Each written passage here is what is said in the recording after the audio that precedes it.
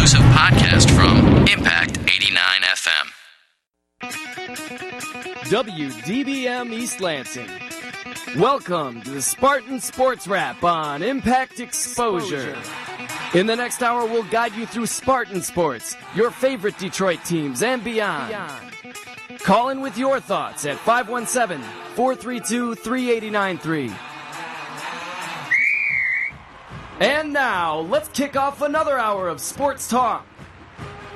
Welcome into the Spartan Sports Wrap. It is Monday night, so you can only be one place, and that's with us here in the basement of Holden Hall on Impact 89 FM. I'm your host, Dan. I'm here every Monday night, 7 to 8 p.m. The dial's 88.9. If you don't have a dial and you'd like to get online, it's www.impact89fm.com. Check us out there. Our podcast section is there as well, as you can check out our past shows. Download them to your desktop and listen to us all year round. But in the house tonight, special guest John Allen, Michigan State Track and Field, is going to join us in just a second. Top stories of the day, Michigan State assistant coach Jim Boylan, yes, that's basketball, is headed to the University of Utah to be their head coach. He will be missed. We'll get to that later in the hour.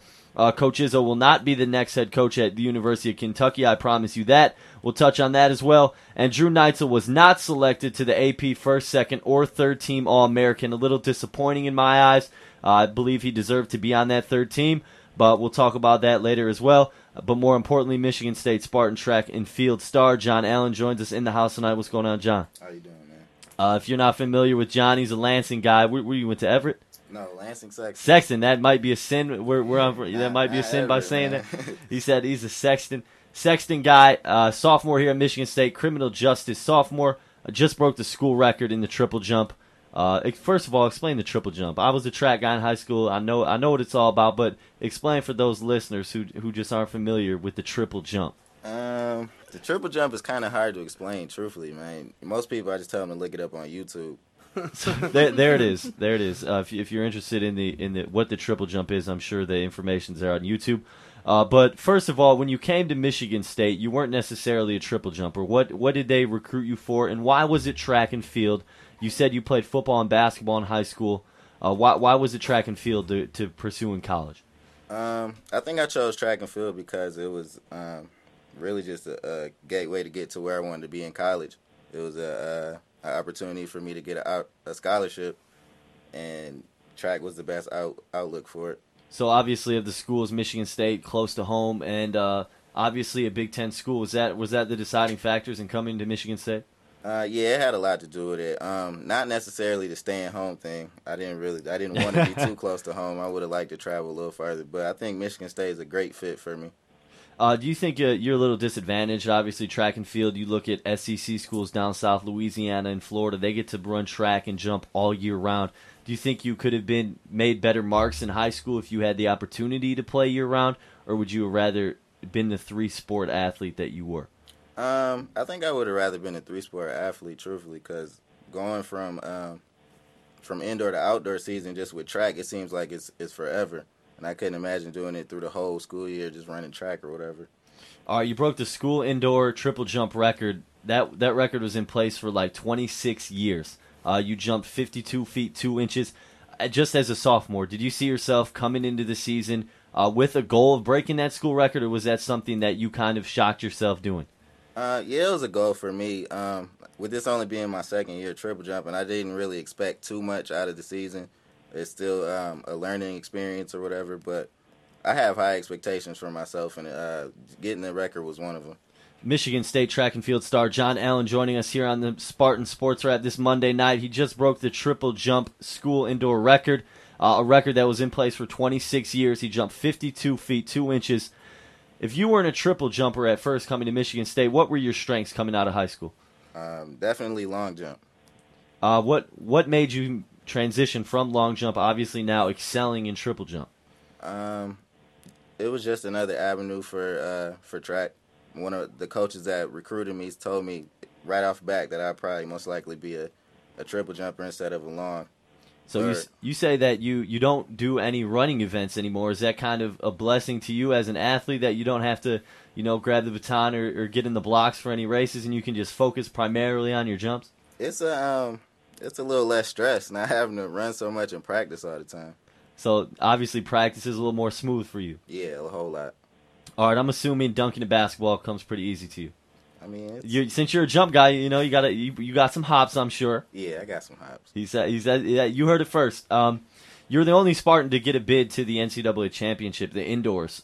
Did you feel kind of privileged, or was it mixed emotions that you were rolling down there by yourself down to Arkansas? I was happy that I got down there, but I would have liked to travel with some more of my teammates. It was, I don't know, it was kind of weird being down there alone and not having my teammates to cheer me on, and then look at them and see how they're performing also.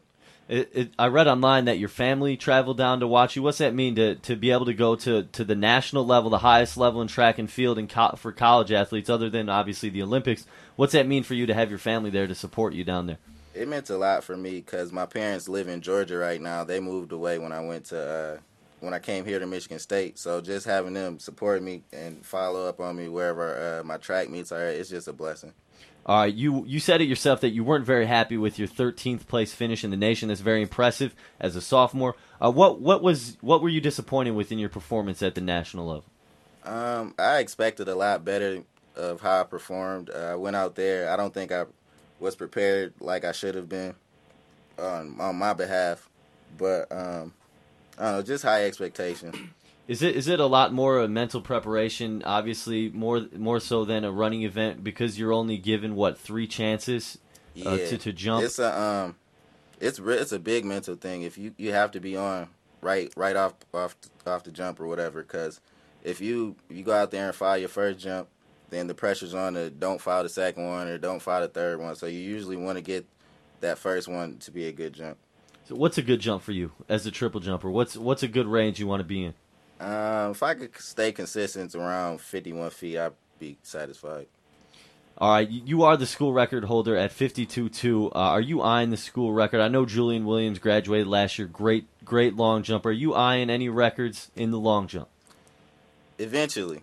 I want to take care of these triple jump records first, and then hopefully I can move on to breaking some of the long jump records. All right, the outdoor season is upon us. What are your goals heading into outdoor? I want to place at Big Tens this year better than I did last year in both long and triple jump. So how did you perform last year at the Big Tens as a freshman? Was it tough for you going in there, not against the top competition in the conference and probably the country, or was it something that you were used to? Did you run AAU track in high school? No, I just did whenever it came around in high school. So what was that competing at the highest level of the conference at the championships last year like for you? And what did you take away from that? It was a great learning experience because it shows you how much you have to be prepared. Preparation is a big thing when it comes to jumping in track, and if you're not ready, then it plays a big toll on how you perform. So how good a physical condition are you going to have to be? People out there are probably thinking, oh, if he only has to do jumps, you really don't have to be in that great a condition. What's an average practice like for you? Length of hours? What kind of stuff are you doing to prepare yourself? Practice usually lasts a couple hours long. We do a lot of jumping in practice. We do a lot with our speed work, and then whenever we go do our lifts, we do a lot of squatting to make sure that our legs are strong enough to be able to handle all the toll from triple jumping. With 2 years ahead of you, what are some of your goals? Is a national championship within your reach? Most definitely. So with 2 years to go, the number one goal for you right now is to get a national championship, whether it be in the triple jump or you'd say the triple jump or the long jump. Both. He's a go-getter, Juan. You see that? This guy's hungry. We're here with Spartan's own John Allen, triple jump school record holder. Broke a 26-year-old record, jumped 52 feet 2 inches. What's the difference between competing outdoor and indoor? Is it just maybe the elements, the weather, heat? For me, the biggest thing is just the elements. I know living in Lansing in some high school meets, we had to jump in snow or thunderstorms and stuff like that. That's not fun. But whenever the weather is real nice, it's all right to go outdoor. But I prefer indoor season, truthfully, just because you don't have to deal with the elements. All right, you say in an interview with Michigan State Sports Information that you have a lot to make up during the outdoor season. What do you have to make up? I feel like I left some points behind at Big Tens and at the national meet, so I feel like I have the obligation for my team. I know they look at me as a leader on the team, and I want to be able to prove to my teammates that I'm accountable. in certain sports, I know there's kind of a segregation of athletes. You can look into a football clubhouse and see, defensive guys over here, offensive guys over there. Is that the kind of same way in track and field where you have, your distance guys stick together, your sprinters stick together, your jumpers stick together? Yeah, I would say it's kind of like that. I know our group of jumpers, we try to get together at least once a week just to congregate within each other or whatever. But as a whole, we get along pretty well in the locker rooms and everything. You're a teammate of Jeremy Orr, great kid out of Detroit. Were you familiar with J.O. coming out of high school as you were an up-and-coming star in Lansing here? Yeah, I was real familiar with Jeremy. He ran in our state meet my junior year, and I got to see him break some state records or whatever in the 200. So what's it like competing with Jeremy? Obviously, he's qualified himself in years past for national meets. Is there anything that you guys kind of share with each other, bounce off each other to make each other better jumpers and runners? I think we're both hungry. We both want it a lot, man. Jeremy, he works real hard in practice. You can see where he puts in the effort to be good.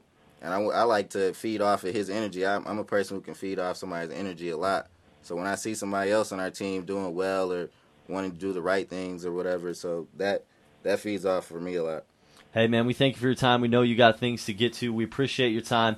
John Allen, Michigan State Track and Field School record holder in the triple jump 52.2. We wish you luck down the road, man. I know I see on the schedule here the NCAA Championships in June 7th. I'm sure you got a circle on yours, so we wish you the best of luck, man. Thank you. Appreciate it. When we come back after this break, more Spartan sports for you. Tom Izzo not going to Kentucky. Drew Neitzel not an All-American.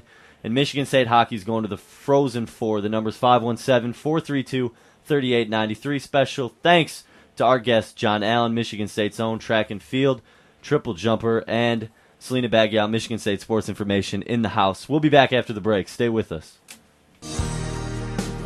You're listening to Exposure on 88.9 The Impact. For some high school students, school can be a dangerous place. A lot of gamers look at you as a gang member, too. For some, just being in school can be a struggle. I wouldn't go to school. I didn't care about what my mom said. My mom would tell me, what are you doing for yourself? You're not doing nothing. But despite all the obstacles, inside every high school student is a graduate. People look down on you if you don't have a diploma. I want to graduate because they say I won't. Go to boostup.org and find out how you can help a friend, a son, a daughter finish high school. Boostup.org. Brought to you by the U.S. Army and the Ad Council. For more variety than you'll hear on any other station, listen to the Impact Primetime, where you can find a different specialty show every night of the week.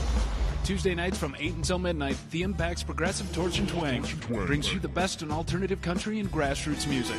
Only on Impact Primetime. You're listening to Exposure on 88.9 The Impact. Phone lines are open at 432-3893. And now, back to Exposure. Welcome back to Exposure. My name's Dan Duggar. I'm the host of the Spartan Sports Wrap here every Monday night on the Impact 89 FM. We appreciate John Allen, Michigan State Track and Field, joining us in the little thing we'd like to call the Spartan Sit-Down. He joined us there at the top of the hour. But back to the introductions. Welcome back, everybody, to a wonderful week. Wonderful 70-odd degrees today. Juan's in the house, native of Detroit City. What is good, my friend? Nothing much, man. Just on the grind, huh, Juan? Just on the grind. You came in at 6:59 and 40 seconds. Beautiful. You were right on the dot. The buzzer, man. Brigitte's in the house as well. She's back after a wonderful weekend at home. I did have a good weekend at home. On Friday night, I actually got to see my roommate compete in the Miss United States pageant. She got in the top 15. So when is she gonna get on the show? That's what Juan just said. I'll try and get her on soon for you, Dan. Juan wants to know when she was Miss Michigan, right? She was Miss Michigan, and she competed this past weekend against the top winners from each state. So too bad we're not on television. Birds of a feather flock together. One. That's right. And the Rook. What's going on, Steve? Not much. I'm loving the spring weather. I'm loving it as well, and I'm loving your pink Chicago Cubs shirt just as much. Thanks, Dan. Is that long hair of yours? Is that get a little hot in this type of weather? Or what? When are you gonna cut it? We're gonna get a little Steve Nash cut. A little take it down to about a number 2 all the way around. Probably not, Dan. That's a good look. I hear that number 2 all the way around one. I heard it was a classic. It's a tremendous look. Congrats to Michigan State hockey in the Frozen Four. Backup goalie Steve Minch. Hey, we work with what we can get here. He'll be joining us around 7:30 to talk about Michigan State's run to the Frozen Four and about what it is like sharing the crease, or lack thereof, with goalie, Jeff Lurg? I get confused with these Lurgs. The cousins. Brian is the winger. Jeff is the goaltender. So we'll talk Michigan State hockey later in this hour. Coach Izzo, rumored to be the next in line at Kentucky. Please, let's not even go there, okay? Coach Izzo will not be going to the University of Kentucky. Billy Donovan possibly. We'll see how this Final Four shakes out. We'll get to that later. Andrew Neitzel, he is not an All-American first, second, or third team. Very disappointing in that. I think he deserved to be at least on that third team. He was a first-team All-Big Ten selection.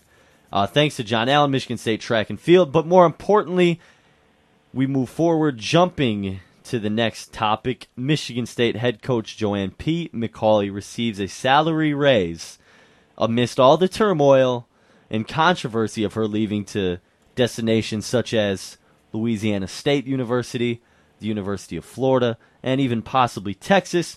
It looks as if Joanne P. is here to stay.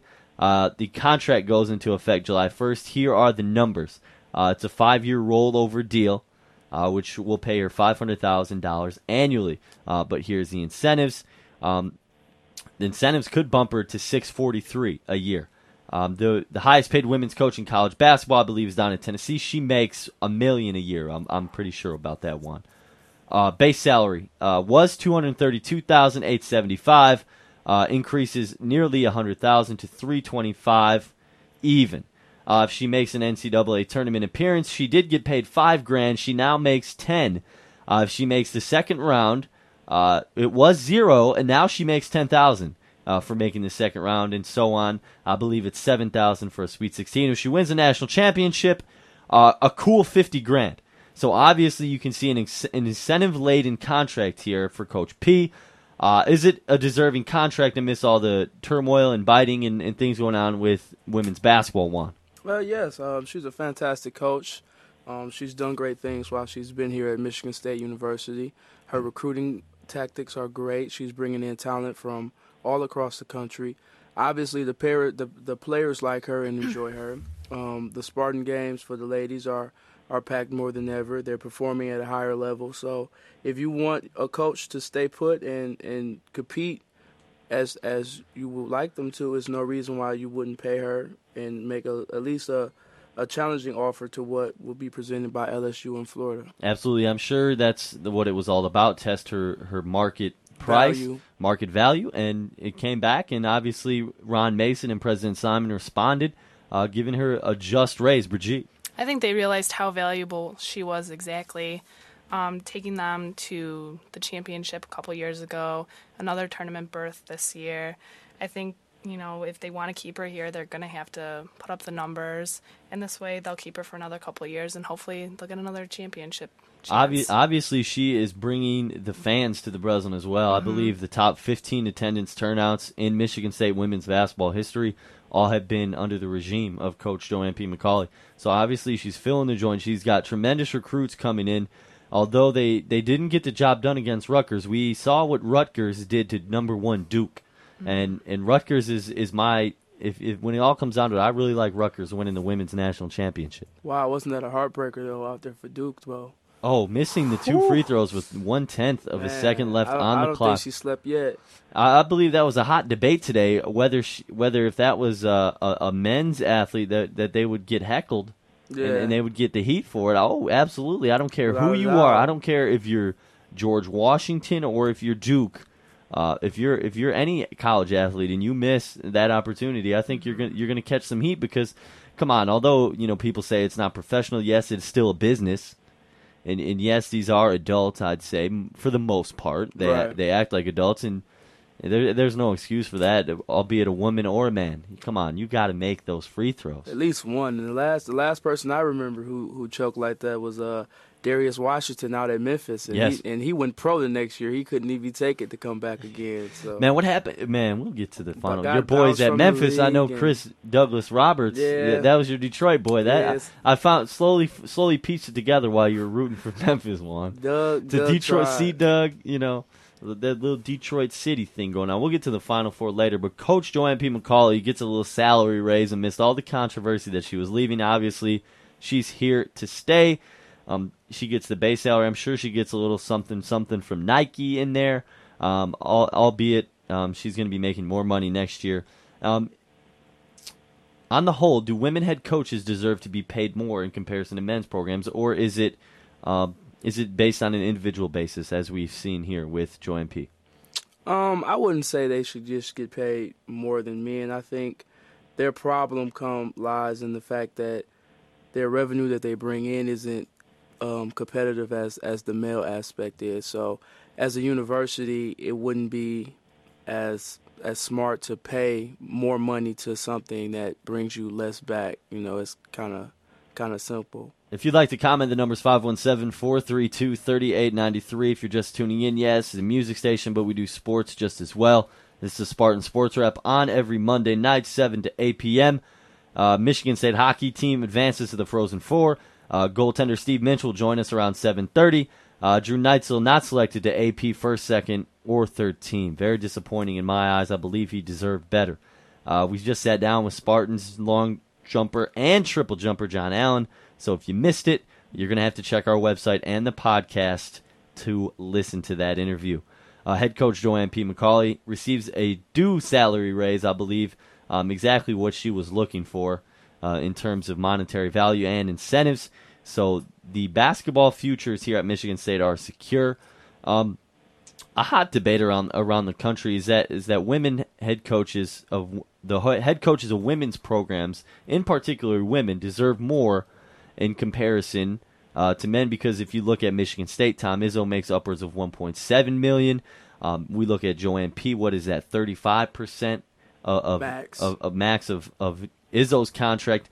But then again, it all comes down, yes, in theory and in ethics, in morality, whatever, you could say that they should be on an even playing field, but too bad Title IX does not extend into contract negotiations.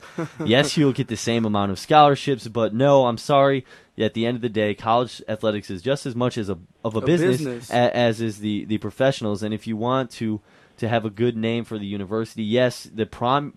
One of my professors pointed out this week, I think is a great point, that the primary role of an institution is the role of academics and expanding knowledge or whatever. But at the end of the day, part of the money coming into university is through athletics.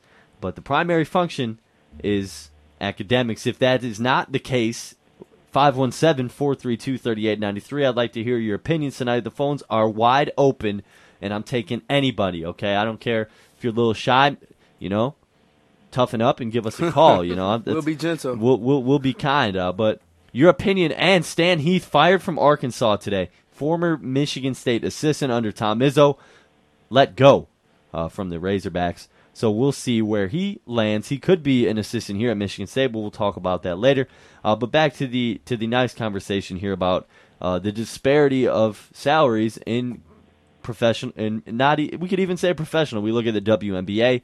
Starting salary of a WNBA rookie is $35,000 to $37,000, and then when we look at the NBA, league minimum is around $430,000. Yeah, I believe. And then the lottery picks are guaranteed 3 to 5 year contracts for at least $10 million. So, I mean, but it's all business though. It's one big business at the end of the day, and when you boil it down, and it's more revenue to be made in the men's game. That's why they have those outrageous numbers. That's why Nike gives out those $100 million contracts, because the fact is, little kids want to grow up and emulate the male superstars they see on television. Unfortunately for the women, but that's just the case. It just seems like right now basketball is still a male-dominated sport, but in the future, it seems like the women are getting a bigger fan base and they're getting a larger crowd at their games. So in the future, when basketball does become more of an equal sport, it seems like maybe then they can start negotiating more even terms. But right now, as you said, it is a business. What's it going to take for women's basketball to get on an even closer playing field? I've done some research on this topic. 89% of sports broadcasts, say ESPN, say whatever, Fox, CNN, that are covering sports, 89% of that broadcast is dedicated to men's, quote-unquote, men's sports, or men participating in the designated sport. What's it going to take? I think they need to be televised more. It needs to be put out more in people's eyes, because all you don't hear about brackets for like the women's team. You don't hear about pools and stuff for the women's basketball. It's all male dominated, which is kind of our society. Not saying that it's right, but until women start getting that exposure, thank you, that they deserve, then it probably will stay that way, even though it's not. Hey, right. We give the opportunity to women to get exposure here on Exposure. My exposure. On the program we'd like to call too. Exposure, weeknight 7 to 8 p.m. Monday night is the Spartan Sports Wrap, and that is what you are tuned in now. 88.9 is the dial. www.impact89fm.com is the website if you'd like to check us out. If you're not within 30 miles, I tested it in my car recently, you can get the Impact 30 miles down 96 towards Detroit. It's tremendous broadcast feed. If you're not within that range, check us out online. You can get a live feed. Just click Listen Live anywhere around the world, and you can get us and check out our live feed Monday night 7 to 8 p.m. That's the Spartan Sports Wrap. That's all we get, 1 hour, but we try to make it the best hour of sports talk here in the Lansing area. Coming up later in this hour, Michigan State hockey member, goalie, Frozen 4 going there. Steve Minch will join us around 7:30. Great guy. He's going to talk about what it is sharing the pipes, practicing with the, CCHA Rookie of the Year last year, Jeff Lerg, and how he has sparked them this past weekend to beat respectively number 2 and number 1 ranked Boston and Notre Dame this past weekend. Tremendous weekend if you are a hockey fan, if you fall into that small niche percentage of sports fans. But I cannot be more proud of this team. And that segues right into our next segment here, men's ice hockey. 2 huge wins just when we thought they were kind of flaring out at the end of the season. They lose on senior night at home. That is just a deadly sin in my eyes. You can't lose on senior night, but they did, and more importantly, they've rebounded from that. But not to mention they lost to Michigan recently at the Joe, and I believe the CCHA tournament semifinals. That Saturday night game, Michigan beat them to take the edge in the season series. But now Michigan is at home, as seems in every sport, unless it's like softball or something. Michigan's at home. Michigan State has moved on to the Frozen Four, first time since 2001. Your thoughts? The number's 517-432-3893. We're going to get Steve Minch on the phone here shortly, Michigan State backup goalie. Hey, it's not Jeff Lerg, but hey, he can tell us a lot about what is going on and the emotions inside that locker room and what it means to the team he'll be on in a few minutes. But is this a surprise to you to see this hockey team make it to the Frozen Four? And what does this do for Michigan State athletics as a whole? Well, I don't think it's that much of a surprise. They're a consistent team. They had, like you said, a couple ups and downs. But they have a strong core. They have a strong goaltending. They're strong on the wings. So I don't see why they wouldn't bounce back. They're definitely rising to the occasion. That hunger is reemerging in them. And, that loss on senior night, though it was bad, it's the small things like that sometimes brings the team together as a cohesive unit. It makes them play just that much harder. It puts that little, fear in their hearts. Just as promised, Michigan State goaltender Steve Minch joins us here on the Spartan Sports Wrap. Minch, what is going on, my friend? Hello. Hey, we thank you for your time. We know things are busy prepping for the big game against Maine. What is it, April 3rd down in St. Louis? It is. It's April 5th and 7th. April 5th and 7th. I see you got the 7th marked off because you guys are planning on making it to that national championship game, I'm sure. You know what, man? I figure if we're going to be down there for one, we might as well win them both, Hey, that's right. Steve Minch, Michigan State hockey, joining us. First of all, you guys you fluttered at the end of the season there, losing on senior night. You lost to Michigan, but all of a sudden things have turned around. What has sparked that? Is it your power play scoring? Is it the tremendous goaltending? What spurred this turnaround to beat the number 2 and number 1 teams in the Sweet 16 or whatever they call it there in hockey? It's really a combination. I mean, it's this team that we've got. It's such a good team. The chemistry between all the guys is unbelievable, and it's just the belief in each other that we know we've got the talent. We knew we could. We've played good before, and so we just had to find it within ourselves. And then obviously our goaltender Jeff Lerg, who's unbelievable. He stood on his head, and he's been the best player throughout the whole season, and that's exactly how he played this weekend to pick up the 2 wins. So heading down to St. Louis, what are some of the preparation things? Is practice going to get harder? Is it going to be more film? How do you prepare for a team like Maine that is a perennial powerhouse, a solid team in college hockey every year. How do you prepare for such a powerhouse? But obviously you guys are a powerhouse there yourselves. Yeah, well, first of all, I like that perennial powerhouse. I like that combination of words there, though. But no, you know what? It's just going to be sticking to what we've been doing all year. It's going over video. We're not worrying about the second game at all. We're focusing on them. We're going to watch video on them, and we can keep things consistent. We're going to work on our power play, work on our penalty kill, work on everything we've been doing the whole year, and it's worked for us so far. And we're going to have good heads going down there, and just keep everything consistent. Was that win Saturday against Notre Dame? Was that somewhat of a surprise to you guys, or did you guys going into that game know that you could get the job done, even though you haven't had what is the best penalty scoring power play scoring, but you guys put it together, and even with this, they had a 2-man advantage there at the end of the game. You guys took care of business. Was that the biggest win of the year? It was. I mean, hands down, it's the first time we got in the Frozen Four in a while, so obviously it's going to be a big win. But Notre Dame's an outstanding team. They went from a team from being one of the last teams in the league last year to winning the CCHA this year. So, I mean, undoubtedly they're a great team, and we knew that going in. And I think we had some doubters, but, like I said earlier, it was just we knew we could do it. We knew if we came together and our big players played big and the role players, did their role, that we would be just fine. We went out there, and I think we turned some heads and definitely got some second looks, especially going in for this upcoming tournament here in St. Louis. Hey, Steve, congratulations on making it to the Frozen Four. Thank you. Who is going to have to step up and make the biggest impact for you guys to get a championship? It's got to be Jeff Lerg. But there's no doubts in anyone's mind that he's going to play great. He's been one of the best goaltenders in my opinion in college hockey the whole year. And our success is basically run through him. I mean, he's a one of a kind goaltender. Also, just all the guys on the team play their specific role. Our captain's a great captain. Our goal scorers are great goal scorers, and all the way down the line. And it's going to be a big team effort. That's going to have to get the job done. Okay, so what are the keys to victory heading down to St. Louis, matching up against Maine? What are some things that you guys are going to key in on against Maine?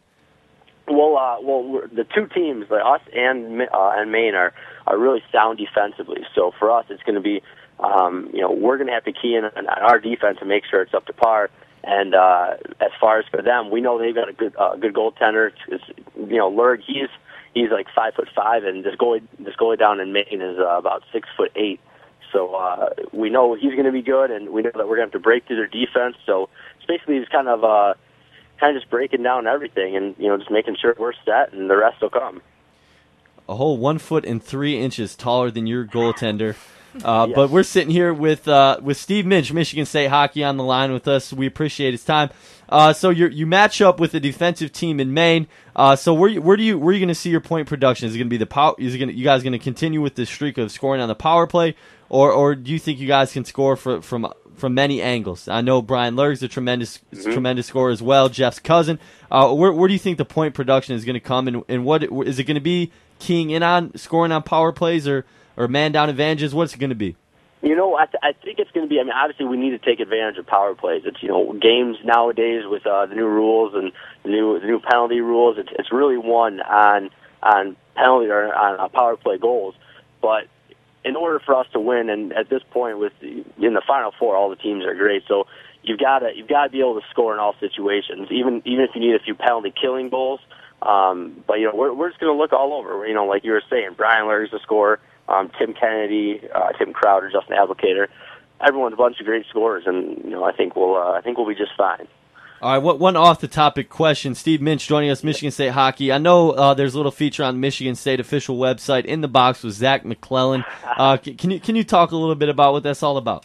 What that's all about, it just shows Zach McClellan is a one-of-a-kind kid. He's got to be one of the funniest kids, obviously the funniest kid on our team. He's won the Goofus Award going on 3 years, and he's hoping to do a clean sweep next year being a senior.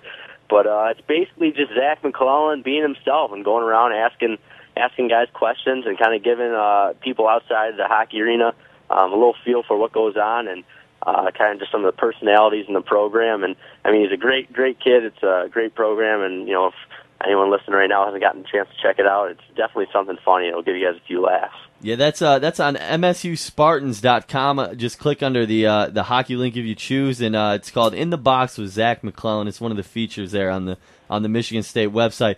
One more for you, Minch.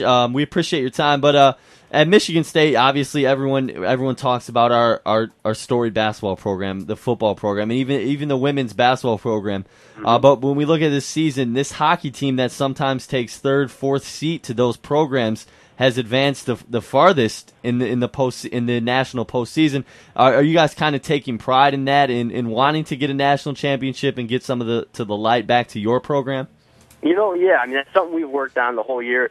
The fans this year have been unbelievable. The attendance throughout the last couple of years has been low, but I mean that's been our goal the whole year. We know if we play well, that the fans are going to come, and the arena's been great. There's been a bunch of sellout games, and I mean we support the football team and the basketball team, both men's and women's, just as much as they support us. It's great. They come out to the games. We go out to their games.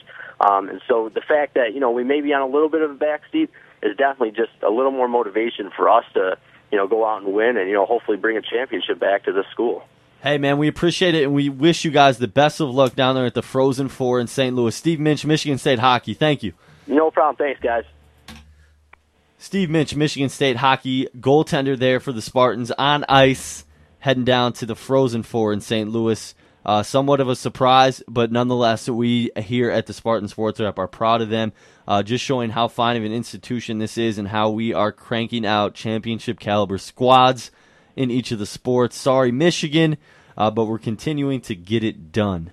After this break, we'll continue on getting it done here on the Spartan Sports Wrap. We're on every Monday night, 7 to 8 p.m. If you want to give us a call, please do, 517-432-3893. Stay with us. We will be back after the break. You're listening to Exposure on 88.9 The Impact. Attention shoppers, if anyone is missing a rather plump set of love handles, please come to the customer service counter and claim them. The ample love handles were lost in the produce department where their former owner had purchased fruits and veggies to munch on during the big game. Thank you and have a good day. Small step number 81, snack on fruits and veggies. It's just one of the many small steps you can take to get healthy. Learn more at www.smallstep.gov. A public service announcement brought to you by the U.S. Department of Health and Human Services and the Ad Council.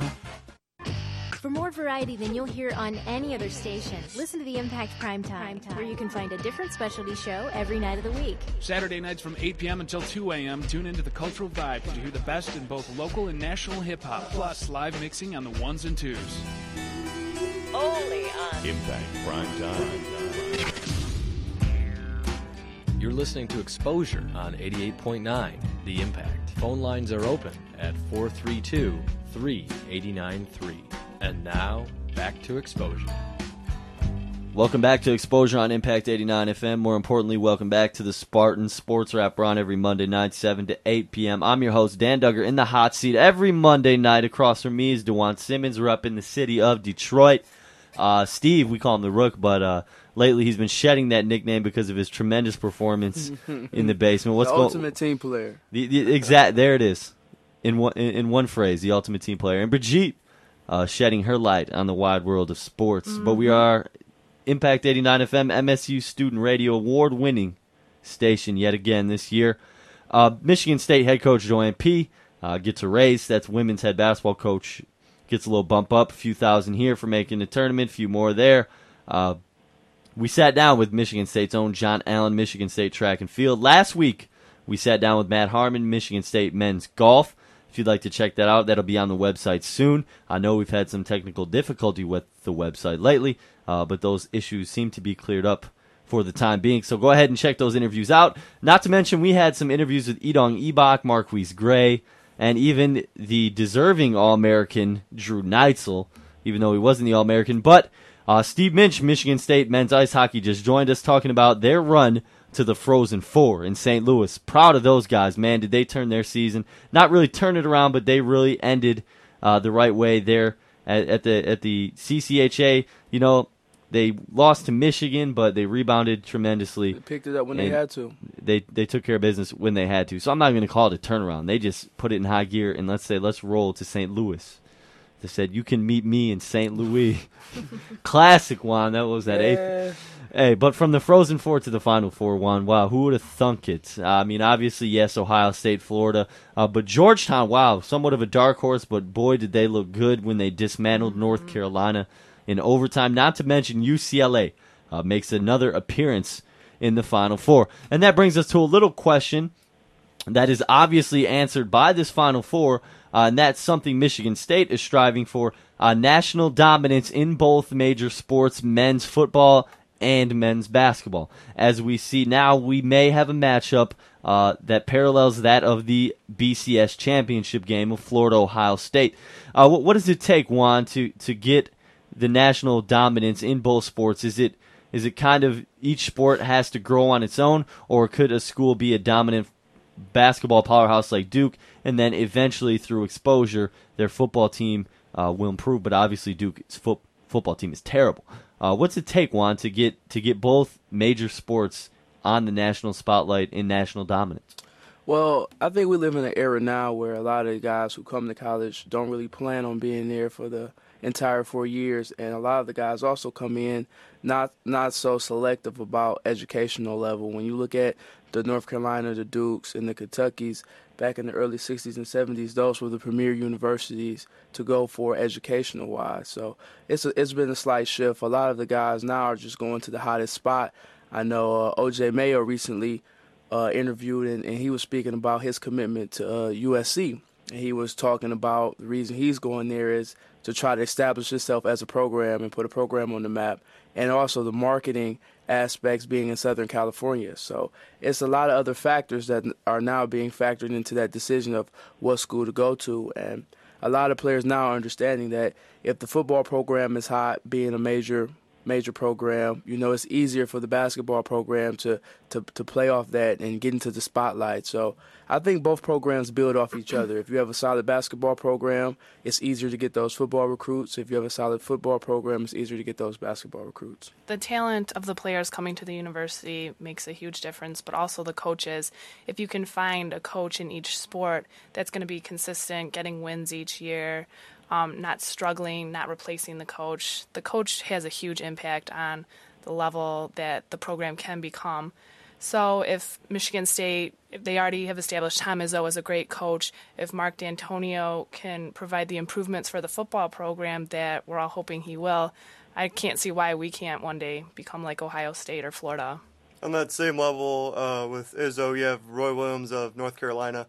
They signed Butch Davis, kind of a bad football team in the ACC, but I think they can improve very well with their coach and the incoming recruits with North Carolina. So obviously the question is not whether a program, a university, can be both a powerhouse in football and basketball, the two major revenue sports, men's football and men's basketball. Yes, I may sound like a sexist, but if you look at the numbers, that's where you're going to be making the money, is men's football primarily and men's basketball.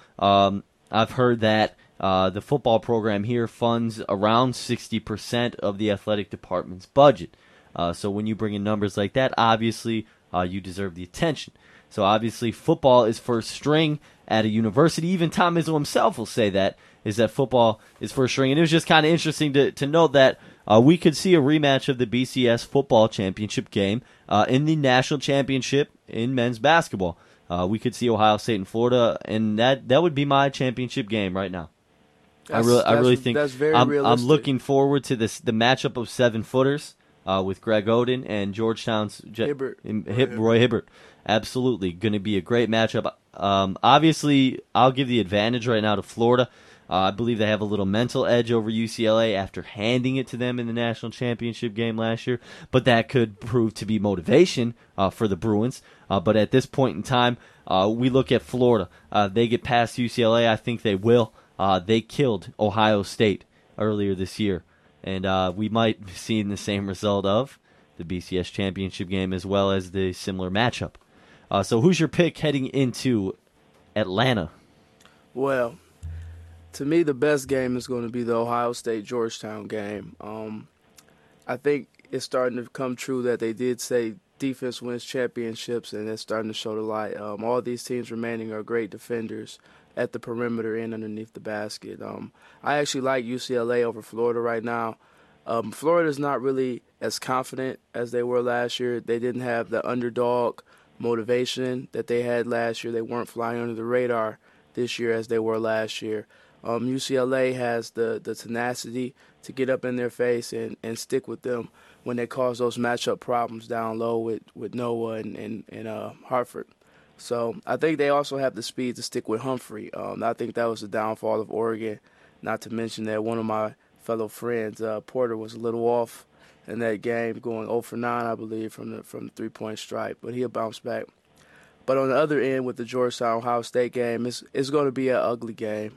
The athleticism on the court is going to be crazy. Georgetown showed when they're kicking in high gear and really buckle down and defend, nobody could beat them.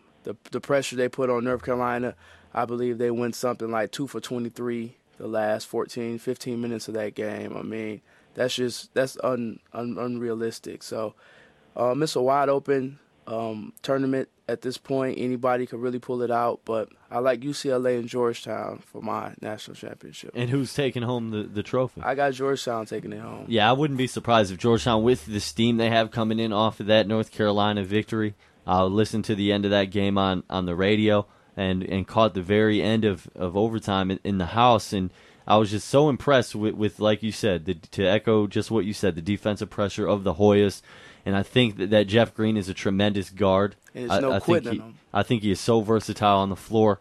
He'll hit you from outside. He'll take you to the rack. And I think that athleticism combined with a solid 7-footer is going to get it done against Ohio State. Unfortunately, we're not going to see a BCS rematch because I think Ohio State's time has run up. They have won some very close games. They have gotten very lucky. They were on the ropes against Tennessee, and Tennessee kind of just blew it. They should have lost to Xavier. Yes. I think Ohio State's time is going to run up. Not to take anything away from how Mike Conley Jr. has been playing, or even saying this hurts us in a chain of reaction because that's a Big Ten team that is not going to win the national championship, in my opinion. But at the same time, you see a Georgetown team that obviously in the NCAA tournament, it's who gets hot at the right time, and when you see a team playing that well defensively and doing so many things. What did they hang? Nearly 100 points? Albeit they had an extra 5 minutes to do it. But anytime you hang 100 points on North Carolina. They were in the mid-80s going to overtime, so they definitely can run and put points on the board. They could hurt you inside and outside as long as they stay out of foul trouble. But I just think it's just the hype of people finally get to see how good Greg Oden is because he's going to have a person across from him who is as close as you could get to his talent level, his length, his athleticism. So it's going to be a real gut check for him and to see where they stand. I've had UCLA winning the tournament, but after watching this weekend, I think it's going to end up being between Florida and Georgetown. I think Florida will end up upsetting UCLA just because they do have the 5 returning starters. They do have that strength. They are familiar with playing with each other. They have those good post presence. But I do think if it comes down to it, if Georgetown does beat Ohio State, which I do think they will, I don't think they have it in them to take on UCLA and Georgetown and come out with a victory. So my money's on Georgetown. You heard it first. Brigitte Charoyan says Georgetown will be the 2007 NCAA national champions. I can't argue with that. Georgetown got hot at the right time, but I might. At the end of the day, I think I'm going to give the edge to Florida. I want to see a final. Obviously, I did not pick any of the Final Four teams that are in the Final Four right now. And I host my own sports show. Wow, I'm going to get fired tomorrow. I did have Kansas. Obviously, their youth and lack to score in the second half hurt them against UCLA. They'll be back though, and I was happy to see them not get bounced in the first round. Right. But Kansas, Oregon let me down. Obviously, if Tawan Porter hits a couple of those J's, it's a whole different story. Entirely but you can see how valuable his jump shooting is to that ball club. Yeah, it showed true that he was a true freshman. You know, he's 18 years old. He's still somewhat inconsistent. He played as hard as he could. It was definitely no quitting him, but he just had one of those nights that every great shooter dreads when you just can't get one to fall. He came out the 2 nights before, had a solid game, put up 33 in a win against UNLV. And came back into the biggest game of his life and unfortunately for him, he just didn't have. He just couldn't get it done, and they really depend on that outside shooting to open up some of those other avenues for some of their weaker post players down low. So the fact that that wasn't there really put Oregon in a tight spot. Not to take away from what Malik, he, and Aaron Brooks have done to put Oregon on the map. They played a very solid game, both of them, but Humphrey really killed them, or really excelled Florida to victory, knocking in, I believe, 6-7 threes that he put down. So Florida right now, you will have to tote them as the favorite team. Absolutely, especially with Humphrey as the catalyst behind that offense. Right, not to mention third team All-American center Al Horford, obviously a local guy. They'll say Dominican Republic, right. But he grew up here in Grand Ledge, played his high school ball here, and obviously there's some pipeline, some attraction to Florida. I don't know what it is. Must be the weather. Yeah, it must be the tremendous weather, but we saw it happen to Anthony Roberson. He went down there. We call him A-Robe. He went down there. Al Horford went down there. And obviously there's a pipeline now from Detroit over to Oregon. So, but Oregon definitely on the map. But a school that, the famed Lions quarterback put him on the map for football a few years back. The Ducks are for real, and I think they'll continue to be for real. Obviously, Tawan Porter, not recruited by anybody but Oregon. I'm sure there's some teams in the nation, regardless him being 5'6" and all of 140 pounds wet. Oh wow, that's very generous. More 5'3", the kid has a stroke. The kid definitely has a stroke, and shows that you can earn a scholarship if you are under 5'6". And weigh 130 soaking wet with rocks in your shoes, that there's a scholarship out there to be got. So, inspirational story. We may see it on... you never know. you make a wish. Make a wish. Yeah, our favorite softbox. But Tawan Porter, anything but soft. He dropped 33 on UNLV. I really think that kid was fantastic this year for Oregon. Really put himself on the map as one of the smaller players in college basketball, but you can get the job done. But yeah, Florida and Georgetown in the championship game. I'll have to give it to Florida. Their experience, they have tremendous coaching, and at every position, Florida will get you. Lee Humphrey turned it on in his last game. Let's not forget about Joakim Noah, Al Horford, Corey Brewer. Brewer is the one that really... His length, he's maybe one of the best defenders in college basketball. And Florida has been there, and they have done it. And I think we'll see a repeat of that early 90s Duke team that won back-to-back. That was a great team. And I'll give it to Florida. And then that's the end of Florida. And you're going to see multiple guys go pro. And you may see Billy Donovan go to Kentucky. I hope they do win for their sake, because I know last year Brewer, Noah, and Hartford down low were all slotted as top 20 draft picks if they had all went to the league. So I hope they don't run into that ceiling. And if they drop this game coming up, it's quite realistic to say that their stock might fall, especially in the era that we're in now. So hopefully it pan out for them, so it won't be one of those I regret, coming back to play college ball. Absolutely. We saw you could turn it on in just a couple games. We saw Tyrus Thomas last year. Who's this guy Tyrus Thomas? All of a sudden he's a lotto pick, now playing in the NBA, and he was a redshirt the year before that. Right. It just shows how quick you can turn things around. But turning things around, Michigan State head coach Joanne P. McCauley turned her contract around a little bit, making a little bit more money. Talked to Maya Johnson today, actually, and they're already back lifting weights. So coach gets a little raise and says, you know what, let's work a little harder. So women are already back lifting weights. Open gym starts next week. I might head up there, Juan. That's quick. After Maya Johnson, calls me out on the air talking about my jump shot, I just might have to go back into, all you listeners could be laughing, saying, "Oh, go play against women's college basketball players." Yeah, why don't you go play against women's college basketball and see if you don't get wet in the eye a couple times by some of those three balls and some of those turnaround jumpers? They are tremendous. I have to say it. If you haven't seen women's basketball in person, you have to go see it yourself. These women are skilled, and playing against them is somewhat at times embarrassing, because at times they can hit one on you, and you're just standing there like, wow. It really stings. But more importantly, what really stings is when you get the pink slip. And that's what Stan Heath from Arkansas got today. But more importantly, Michigan State's own Jimmy Boylan, head coach Tom Izzo's main assistant. We'll put him at number 1A. 1A. He's that guy. Jim Boylan, hired at Utah. Rick Majerus has been there before. Their head coach currently came under some heat. And according to some sources, that Jim Boylan is going to be that guy at Utah. And I think it's a tremendous opportunity for Jimmy. Obviously, Coach Boylan could have gone and been on a bench in the NBA anywhere. He's that good. He was in the league 13 years. He understands what it takes to develop players. He's going to be missed here. I think he's part of the reason Mo Ager got drafted in the first round when he did, is because Coach Boylan put him through those NBA workouts. 517-432-3893 is the number if you'd like to give us a shout. Kevin's behind the glass. We got 5 minutes to go, maybe even a little more. Might cut into Jeff Shoop's Jazz Spectrum a little bit tonight, you know. But Mike Garland name obviously comes up every time there's an opening on Coach Tom Izzo's staff. He played with Izzo at Northern Michigan, and then again Antonio Smith. We've seen him around the Brez, and his youth and energy could be an asset to the bench. But before we go to the bench, we go to the phones. Welcome to the Spartan Sports Wrap. Dan Duggar, what's up, man? B-Hood. B-Hood, what is going on? B-Hood all the way from the Windy City.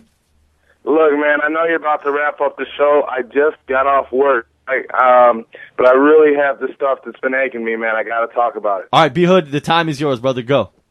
All right, man. Roy Williams. I used to love him. He blew the game yesterday. I'm beginning of the show. Roy Williams single-handedly blew the game. Is it because he did not get the ball inside down the stretch?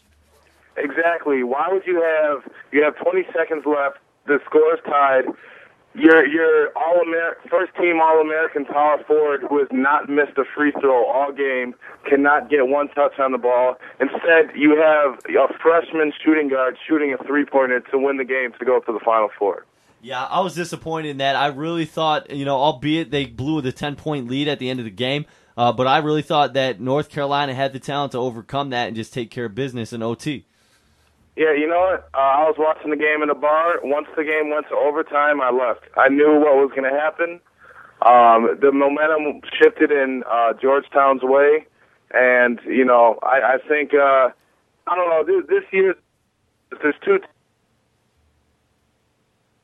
being Ohio. I'd rather see built. B-Hood must have Sprint. Last show, probably. But I just had to put my 2 cents. Hey, we appreciate the comments, man. Who's your pick to win the national title? Man, who do I hate to say it, but Florida. You can't. Winning champions, they didn't lose anybody. They got to be the favorite. Hey, we thank you for your time, B-Hood. I'll holler at you, my friend. Thanks for coming on the show. Be cool. We appreciate all the calls. Hey, we even got time for one more. Let's check our listenership here, Juan. Let's check our ratings. If you're listening to the show, give us a call, 517-432-3893. If we get no calls, Juan, I'll be very, very depressed. Nobody listens to our show. 517-432-3893. Kevin's sitting over the phone patiently waiting. We want to hear your national championship pick for men's basketball. Hey, even throw women's basketball in there. I'm taking Rutgers because they handed it to us and they gave it to Duke, and I think there's no stop. And their center, Kia, this girl, Kia, is unreal. I'm trying to think. Kia Vaughn. Vaughn is unreal. She's about 6'4", and a whole lot more than me. Yeah, there's some monsters. I really like Paris down in Oklahoma, though, who took the loss yesterday. But the numbers that she's putting up is outrageous. Hey, but back to this. Hold on, before we get to the end of the hour, we got to touch on this here, Juan. Mike Garland or Antonio Smith? Who are you taking if you're Tom Izzo to be your next assistant? I would have to take Smith. I like his assertiveness. He was a keystone when he was here. He really set the tempo, and he's a great person to have around in the locker room for the younger guys. Yeah, absolutely. He's working on finishing up his degree, and I think that's a prerequisite to be an assistant here. That you have to have that degree. So once he's done with that, he may be the next in line to slot in. But I wouldn't be surprised if everybody's bumped up. Montgomery to the number 1A, DJ to 2, and even Tone Smith to 3. But obviously Mike Garland, I think he's down in Florida right now with Doherty. What is it? Not SIU, but Florida Atlantic. I think he was an assistant there after he got fired from Cleveland State. So you might see Mike Garland. Obviously, Tom Izzo's not going to be the next coach at Kentucky. All the speculation, I don't believe it. Come on. The guy is viewed as the second coming of Jesus here at Michigan State. People love him. The community loves him. He loves them in return. He makes tremendous money, $1.7 million plus a year. He's a tremendous coach, and he's not going anywhere. So don't fret. Jamil Hill wrote today that Kobe is better than Jordan. I beg to differ. Jordan is the man. She's a writer for ESPN and Michigan State alum. A little bit disappointed. She used to write for the State News. I'm disappointed in that comment. Hey, it's the top of the hour, but it's WDBM East Lansing, Impact 89 FM. Juan, you're disappointed? Yeah, I'm disappointed in that. Anyone who says that Kobe is better than Jordan really needs to go back and refresh on some of those Jordan games. It's been about 10 years now since people seen the real Michael Jordan and the things that he's accomplished and the impact that he's left on the game. But just not even on the court, if you say Kobe's going to actually score more points than him or break down some of his records or do things that you've never seen Jordan do before, like he's doing right now in this scoring spree, but just the way that Michael Jordan won the game and addressed the game is never going to be, in my opinion, touched by anyone else. The fact that he is a professional athlete's professional. The fact that Tiger Woods could go out and win 5 majors in a row and be dubbed the Michael Jordan of golf shows that his umbrella expands farther than any other athlete could possibly reach. So to say that Kobe, who is one-dimensional in that aspect, is better than Michael Jordan is frivolous. That's it. You heard it here first. Jordan is better than Kobe. Coach Joanne P. McCauley gets a raise. Drew Neitzel is not an All-American, but he is an All-American on the Spartan Sports Wrap in our eyes. Izzo's not going to Kentucky. Trust me. Michigan State hockey to the Frozen Four, and now we turn it over to Jeff Shoup. I've already stole a minute and a half of his valuable time. Jazz Spectrum coming your way next here on Impact 89 FM. Stay tuned and stay with us next week as we break down everything Michigan State and pro. And I'm out. Enjoy the great weather, Michigan State. Take care. See you next week. Thanks for listening to the Spartan Sports Wrap on Impact Exposure. Tune in next Monday at 7 p.m. for more commentary on your favorite teams. Thanks for listening to this evening's Exposure, only on 88.9 The Impact.